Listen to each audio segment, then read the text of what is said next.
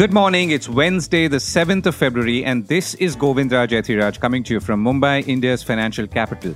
Our top stories and themes of the day: global brokerages project major fund flow shifts from China to India. China's Xi Jinping steps in to prevent market fall in unprecedented move. India to see $67 billion of energy investments in the next 5 to 6 years, the Prime Minister. Move over, pizzas, fried chicken and burgers are gaining ground. And understanding payment rails, how payments happen in India in the context of Paytm. This is a core report with Govindraj Ethiraj. International brokerages project shift in flows towards India. First, what's happened in the markets on Tuesday? They looked up with the BSE Sensex going up 455 points to end at 72,186, while the Nifty 50 ended at 21,929, up 158 points. So the theme of this week is not just China's markets coming under huge selling pressure, and of course the government increasingly stepping up to halt the outflows, but the shift to India. Now, much of that cash leaving China is heading for India, with Wall Street giants like Goldman Sachs and Morgan Stanley endorsing the South Asian nation, that's India, as a prime investment destination for the next decade, according to Bloomberg. Now, this trend is, of course, not new and has been visible and evident, as the core report has been reporting in the last few months. But there are some newer names and bigger bets. The $62 billion hedge fund Marshall Wace has positioned India as its biggest net long bet after the United States in its flagship hedge fund. An arm of Zurich-based Vontobel Holding AG has made India its top emerging market holding, and Janus Henderson Group PLC is exploring fund house acquisitions. Even Japan's traditionally conservative retail investors are joining the party, says Bloomberg, as investors now see India as a market that's similar to what China once was, all of them betting that the stock market will grow at least as much as GDP, that's 7%. Bloomberg quotes the example of a US exchange-traded fund market where the main fund-buying Indian stocks received record inflows in the final quarter of 2023, while the four largest China funds combined saw outflows of about $800 million. Active bond funds have put 50 cents to work in India for every dollar they pulled from China since 2022, according to EPFR data quoted by Bloomberg. Morgan Stanley has predicted that India's stock market will become the third largest by 2030. Its weight in the MSCI Inc. benchmark index for developing market equities is now at an all-time high of 18%, even as China's share has shrunk to its lowest on record at about 25%. Now, there is, of course, a flip side to this story, as Bloomberg points out, and of course, everyone has been tracking here, which is valuations. The Sensex has now tripled from its March 2020 low, while earnings have only doubled. The gauge trades at more than 20 times future earnings, 27% more expensive than the average for the 2010 to 2020 period. Now, the bet, of course, as you look ahead or we look ahead, is multi-decadal growth, even as markets and valuations adjust for earnings, which is that if corporate or companies grow at about 15%, then the market or Nifty 50 would also grow at about 15%, as it has happened in recent years. China's leadership steps in to prevent market fall. Even as all those funds move out, in what is being considered as an unprecedented move, Chinese President Xi Jinping is meeting with financial market regulators, among others, to get a briefing on the state of the stock markets and presumably the responses to it. Chinese stocks have been hammered in recent weeks, extending losses to 5-year lows. Right now, Chinese stocks have bounced back after Bloomberg reported that regulators led by the China Securities Regulatory Commission will meet with the country's top political leadership. Just to give you a background, some $7 trillion of value have been wiped off Hong Kong and China equities since their peak in 2021, and there is an increasing clamor for government and government-led institutions to do something, as in some cases they've already been doing. An analyst at Societe Generale SA told Bloomberg that their view has been that state support can indeed lead to a tactical rebound, but they were not sure if this could be enough for a sustained rally. According to them, even if we saw 2015, the buying had started in the summer, but the rebound didn't last and the market bottomed out in early 2016. Either way, global markets and investors are, of course, watching quite keenly to see if the increased political interest in the markets and the economy will cause any noteworthy shifts in the overall direction of the economy and, of course, the markets. Economists give up predicting recession. Remember the talk of recession for the last few years in the United States? Well, now there seems to be a definitive view, or rather a growing set of definitive views, that there is no recession. Deutsche Bank, for example, is no longer expecting the US economy to tip into recession this year, given cooling inflation and the labor market returning to a better balance without unemployment rising significantly, according to Reuters. The brokerage earlier had expected the economy to enter a mild recession as the Federal Reserve tightened interest rates to tame inflation, narrowing the window for a soft landing, as it's called. Deutsche Bank said in a note on Monday that it now expects the United States economy to grow by about 1.9% this year on a quarterly average basis compared to its prior forecast of just 0.3%. Deutsche Bank's chief US economist told Reuters that though the economy continues to face several headwinds, including still tight credit conditions, rising consumer delinquency rates, and a slowing labor market, the resilience to date points to a more benign slowdown in 2024 than they had previously projected. Note the word resilience. The Federal Reserve is expected to start easing rates from June and not March as many had hoped and expected, all of which is affecting capital flows in the rest of the world and the dollar itself. The US economy, by the way, grew a faster than expected 3.3% in the fourth quarter of last year, thanks to strong consumer spending, with growth for the full year coming in at 2.5%, essentially shrugging off predictions of a recession after the Federal Reserve's aggressive rate hikes. So, despite the high interest rates, no recession. India projects massive energy investments in the next 5 to 6 years. Prime Minister Narendra Modi has said India would see investments worth about $67 billion in the energy sector over the next 5 to 6 years. He was speaking at the second edition of the India Energy Week 2024, which started off in Goa yesterday. India will earmark a major share of the $134 billion in planned infrastructure spending in next year's budget to the energy sector to meet surging demand, he said, adding that India's primary energy demand is expected to double by 2045 and that India is making preparations for that and at the same time also trying to ensure that there is affordable energy for its citizens. Prime Minister said that India would significantly raise refining capacity from about 254 million metric tons per annum to 450 million metric tons per annum by 2030, according to the Mint newspaper. He also emphasized the progress in renewable energy and ethanol blending, pointing out that India's solar install capacity has increased by more than 20 times over the last decade, also adding that the remarkable rise in ethanol blending has gone from just 1.5% to over 12%. Ethanol is mixed, by the way, with petrol and other fuels. India's energy demand will double to about 38 million barrels by 2045. The Prime Minister said that the percentage of natural gas in the overall energy mix is being increased from 6 to 15%, even as many 5,000 compressed biogas plants are being worked upon. India is the world's third biggest oil importer and consumer and is dependent on crude oil from different parts of the world to meet domestic demand, or more than 80% of it. Meanwhile, on crude prices, not much action except that it's now around $78.50 or under $79 a barrel, lower than what it was over the last week, but higher than what it had fallen to over the weekend. The energy segment was brought to you by India Energy Week, now underway in Goa. And for more details, log on to www.indiaenergyweek.com. Novo Holdings invests in Manipal hospitals. In an interesting healthcare sector investment in India, that is, Novo Holdings, the controlling shareholder of Danish drug maker Novo Nordisk, said on Tuesday it was investing in hospital chain Manipal Hospitals as it seeks to tap into the growing market potential in Asia, Reuters reported. The Danish holding company, which invests in life sciences companies and had assets of about $115 billion at the end of 2022, did not disclose more details on the size of the investment, but said it was its largest in Asia to date. Novo Nordisk is most recently and famously known as the maker of Wegovy and Ozempic, the slimming and diabetes drugs that have taken the world by storm. Manipal Hospitals has 33 hospitals across India with around 6 million patients annually, according to Novo Holdings.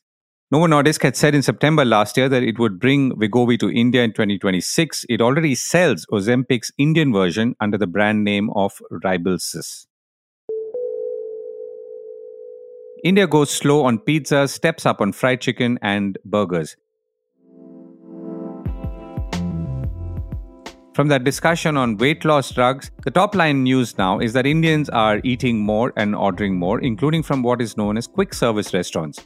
India's QSR market is set to grow at a compounded annual growth rate of 32% between 2023 and 27, faster than the foods and beverage industry growth of 19% and faster than many other countries.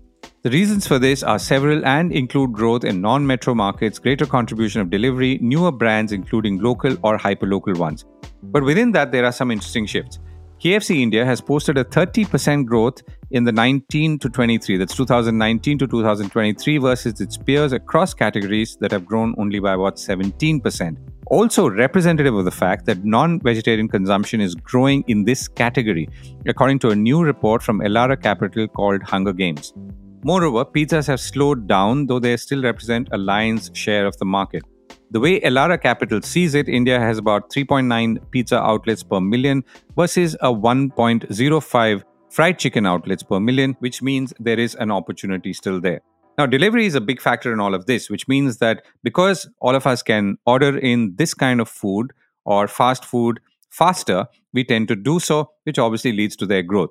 Non-pizza QSR chains have now touched almost 35 to 38% in terms of deliveries in the post-COVID era. It could go higher, including in fried chicken and burgers, but not beyond 40 to 42% in delivery contribution as, quite importantly, consumers continue to return to restaurants. I reached out to Karan Taurani, Senior Vice President at Elara Capital and author of this report, and I began by asking him what were the food consumption trends that he was seeing. I think the broad trends is very clear that, QSR is seeing increased adoption as an industry. If you look at the F&B industry in India, for that matter, unorganized market is kind of shrinking and the organized market is kind of gaining share. And QSRs, have a role to play over here. Just some broader numbers, we're at 68, 69% unorganized market in about 7 to 8 years back. Today, that number is about 52%, and going ahead, it could potentially go much below 50%. So the point I'm trying to make is organized market is gaining share. There is increased aspiration level. Ticket values, are kind of increasing. These QSR chains are also able to expand aggressively, beyond the metros. The sort of demographic thing as well, right? In terms of delivery, trend picking up. Most of these companies have got a digital tool through aggregators. Urbanization trends picking up, changing lifestyles, young working age, increased per capita income. I think these are largely drivers in terms of the quick service restaurants and potentially them gaining market share. Right. So now, if you were to look at brands, which is what I'm sure people will be able to get a sense of. So you've got brands serving pizzas, burgers, fried chickens. So what's growing here and what's not, perhaps? So I think both, from an SSC standpoint and from an expansion standpoint, the fried chicken and the burger category are growing at a faster pace as compared to the pizza category. The first thing in terms of SSC, the reason for that is very clear that in the post-COVID era, the customers have transitioned from just, ordering pizzas online. They are trying and ordering other types of food as well. There is also the effort of the aggregator, which is coming here in terms of increased digital adoption. The second thing I'm trying to make a point here is that clearly the packaging has also improved from the QSR side on pizza category. Most of these non-pizza chains in terms of delivery contribution moved up from about 15-20% to about 35 to 40% in the post-COVID era. And third thing is, of course, is penetration wise. So if you look at the numbers broadly, on a pan-India basis, we would have somewhere close to 4 outlets per million population in terms of pizza.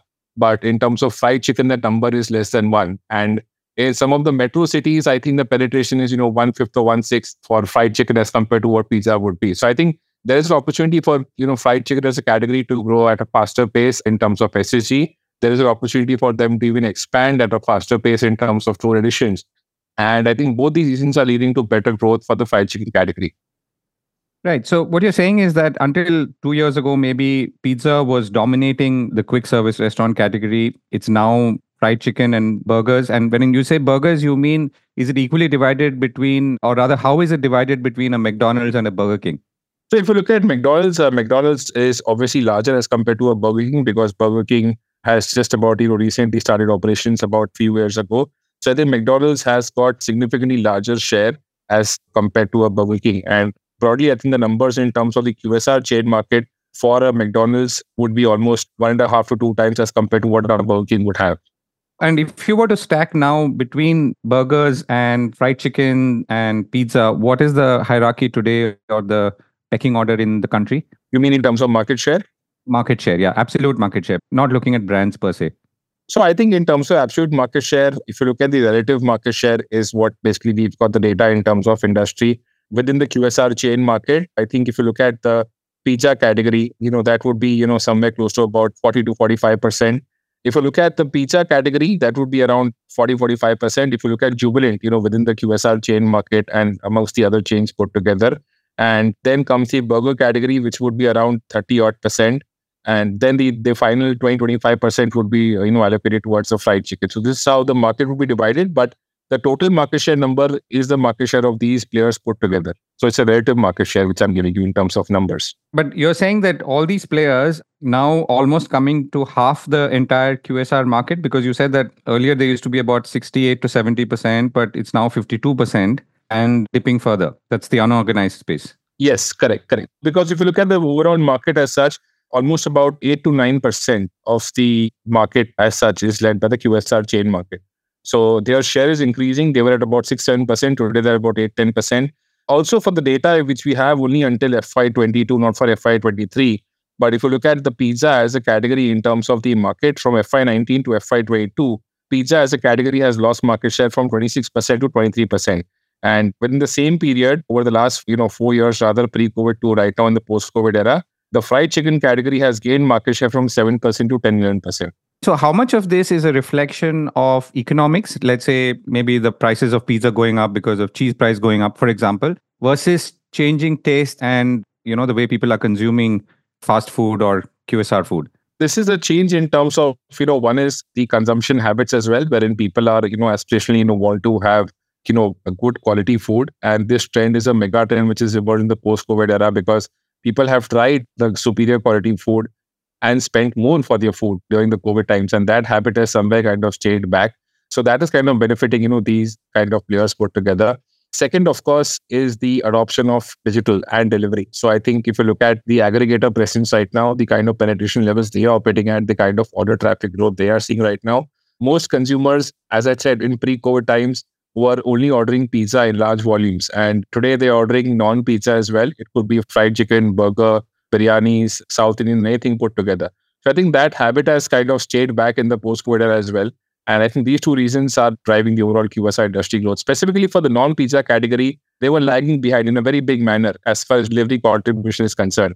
As I told you, they were at 15% delivery revenue contribution, rather 20%, which is now come to 40 odd percent. I think what you're also saying is that these big brands are essentially much bigger than, let's say, homegrown brands, which in turn might be homegrown food as well, right? Like you gave the example of a South Indian dosa or a idli or vada or whatever. Yes, of course. So I think it's each one to its own. So if you look at the pizza segment, therein the competitive intensity is very high. There are more than 12 to 14 brands which are competing, which have got, more than 20 outlets each at least. In the fried chicken, the competitive intensity that way is very low. So in the post-COVID era, what has happened is that there are players in the fried chicken space or the burger space where the competitive intensity is lower. They have benefited. So if you look at Best Life, Devyani, Sapphire, the KFC part, they have benefited a lot in a very big manner. Even the other chains, like the chains which have scaled up, for example, Wow Momos, could be, other pizza chains, it could be some South Indian restaurants, it could be Beru's, Biryani. So I think these chains have also adopted and, kind of seen the benefit of overall digital, which is why we're seeing that, pizza is feeling the pinch from both ends. One is from the competition within the pizza category, and second is also the adoption of the non-pizza category because of delivery aggregators. Karan, thank you so much for joining me. Thank you so much, Govind. Pleasure as always. Understanding the payment rails in the context of Paytm. The recent Paytm imbroglio in the Reserve Bank of India asking the company on January 30th to stop accepting new deposit in its accounts and digital wallets from March because of supervisory concerns and non-compliance with rules has caused considerable confusion, quite understandably, and even panic on not just the specific role of the payments bank here, but also on how money transfers happen in general and specific within India and perhaps in contrast to other countries. Now, India has a thriving UPI system that is the toast of the global financial world, but why is this system not so prevalent elsewhere? And what is the difference between the wallet mode and the UPI mode? Well, you're going to get that answer shortly. I spoke with Ketaraman Swaminathan, founder and CEO of marketing company GTM 360, who's worked with fintech and IT over the years, and also author of the book From Disloyalty to Omnichannel Customer Engagement. S. Ketaraman graduated from IIT Bombay, is an MBA from Jamnalal Bajaj. He used to be head of global business development for Oracle Financial Services and also worked on banking and payments verticals. So I began by asking him to pick up from what we've been reading about Paytm, but more importantly, to talk about what this means in the broader context of understanding the payments universe and how essentially money is moving from you to me or me to everyone else. Within retail payment, there are essentially two categories of payment. One is the person to merchant payment, and other is the person to person payment. The various methods available for carrying out person to merchant payments are essentially UPI, which is in a larger context called A2A RTP or account RTP, where the money goes from the consumer bank account to the merchant bank account in real time. The other option available is credit card, where the money does not go really anywhere. It's essentially a promise to pay, where the merchant has a merchant account which is separate from the normal bank account, and the consumer has a credit card account which is separate from the consumer normal savings or checking account. The money goes from the consumer's credit card account to the merchant's merchant account. The third option available is debit card, which again runs on the same infrastructure provided by large card network players like Visa, MasterCard, RuPay, etc. There, the money goes to the consumer bank account to the merchant's merchant account, from where it goes to the merchant's normal bank account. When it comes to P2M, as they call it, person to merchant, apart from, of course, like cash, of course, cash is always there. Now, in India, we do not use check payments or P2M payment, but abroad in the US, etc., check payments are also extremely evolved in the sense that they are also like as electronic as, let's say, a UPI. Walk into a store, come to the checkout counter, hand over a check, and the merchant can scan that check and within 15 seconds get a confirmation that my check is good or my check is bad. We don't have that rail in India, but we do have cash, debit card, credit card, and this A2A RTP, which is UPI. The important thing is that we also have things like NEFTs and IMPS for person-to-person payments. In India, what happens is that because of the nature of business being what it is, we have humongous number of small merchants. Typically, these payments to these small merchants in Indian context are not even P2M payment. They are actually typically only P2P, really speaking. In addition, we have NEFT and IMPS. NEFT is not real time. It takes about 2 hours or less. IMPS is actually real time, and IMPS is the rail on which UPI runs. Because of popularity of UPI, we tend to attribute everything to UPI. But technically speaking, UPI is, as the name itself says, it is Unified Payments Interface. It's only a unified payment interface. It is not the rail.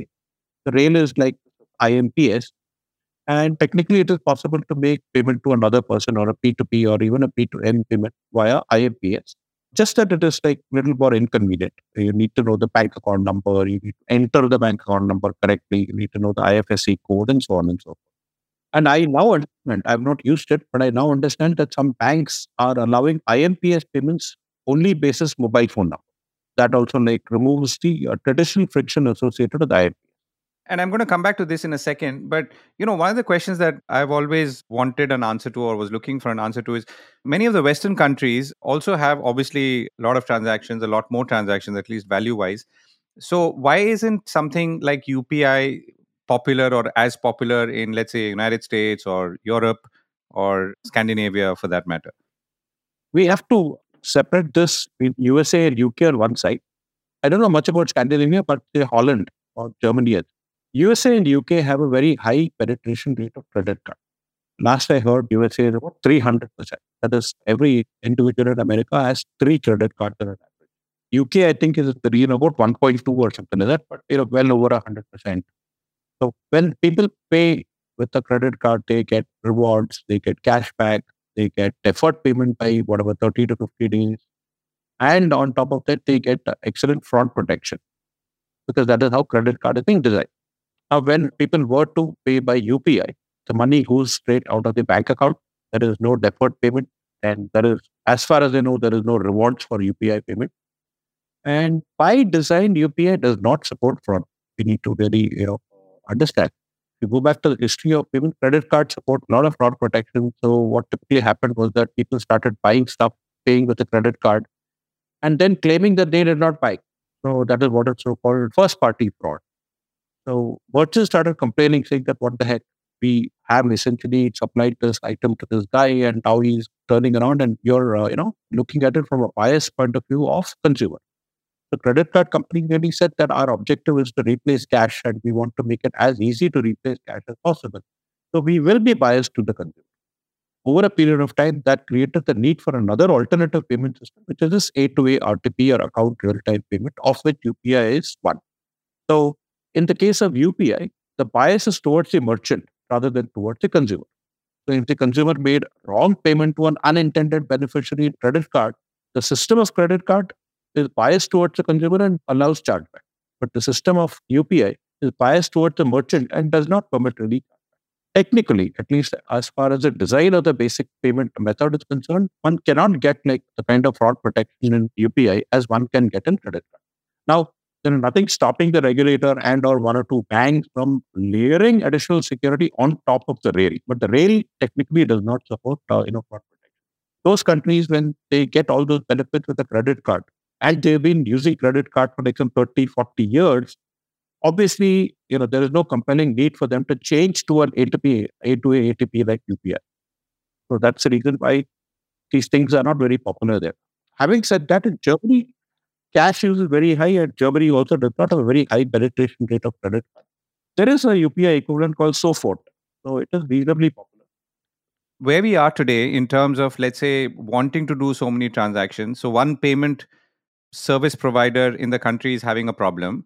All these options that we've spoken of, all the rails that, as you defined it, is it easy to migrate? How do you see that part evolving as consumers look for choice, or apprehensive consumers who are trying to understand what to do next? Yeah, I think one important thing that we have to understand here is that case of the Paytm situation, there is absolutely no problem with the rail. IMPS, which is the rail, is working fine. Unified Peripheral Payment Interface is working fine. What we have is a problem with one of the many entities at the end, at the node. So there is no question of migrating from Paytm to NEFT or credit card, anything like that. It's merely a question of migrating merchant who has a merchant account in Paytm payment bank to some other payment bank. The rest of the transaction flow is identical. I was just thinking of giving one kind of an analogy. Like something I want to go from Pune to say Delhi. So there is a train connection. I have to, let's say, take an auto rickshaw from Pune to Pune station, and let's say like taxi from Delhi station to wherever I want to go in Delhi. Now the Paytm situation is analogous to the taxi in Delhi breaking down. So I don't really have to change my train because of that. I don't have to put another railway line between Pune and Delhi to mitigate that. All I have to do is take another taxi or like walk or take TTC bus or take auto or something. So there's really no question of migration. Of course, people will like to enlarge the Paytm problem to that of, the whole country, nation, startup, ecosystem, blah, blah, blah. But it's like really one single node.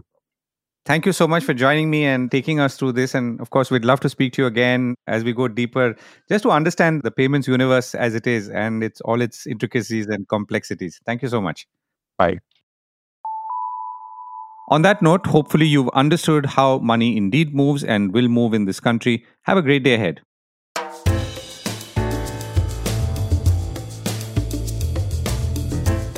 That was the Core Report with me, Govindraj Ethiraj. Do stay connected with more of our coverage at the Core. You can check out our website or sign up to our newsletter for our exclusive stories, one in-depth feature a day on www.thecore.in. Do also track us on LinkedIn, where we usually post synopses or extracts of our top stories and interviews. We would love your feedback on how we can make business more interesting and relevant, including, of course, India's vibrant manufacturing sector. So write to us at feedback@thecore.in, and thank you once again for listening.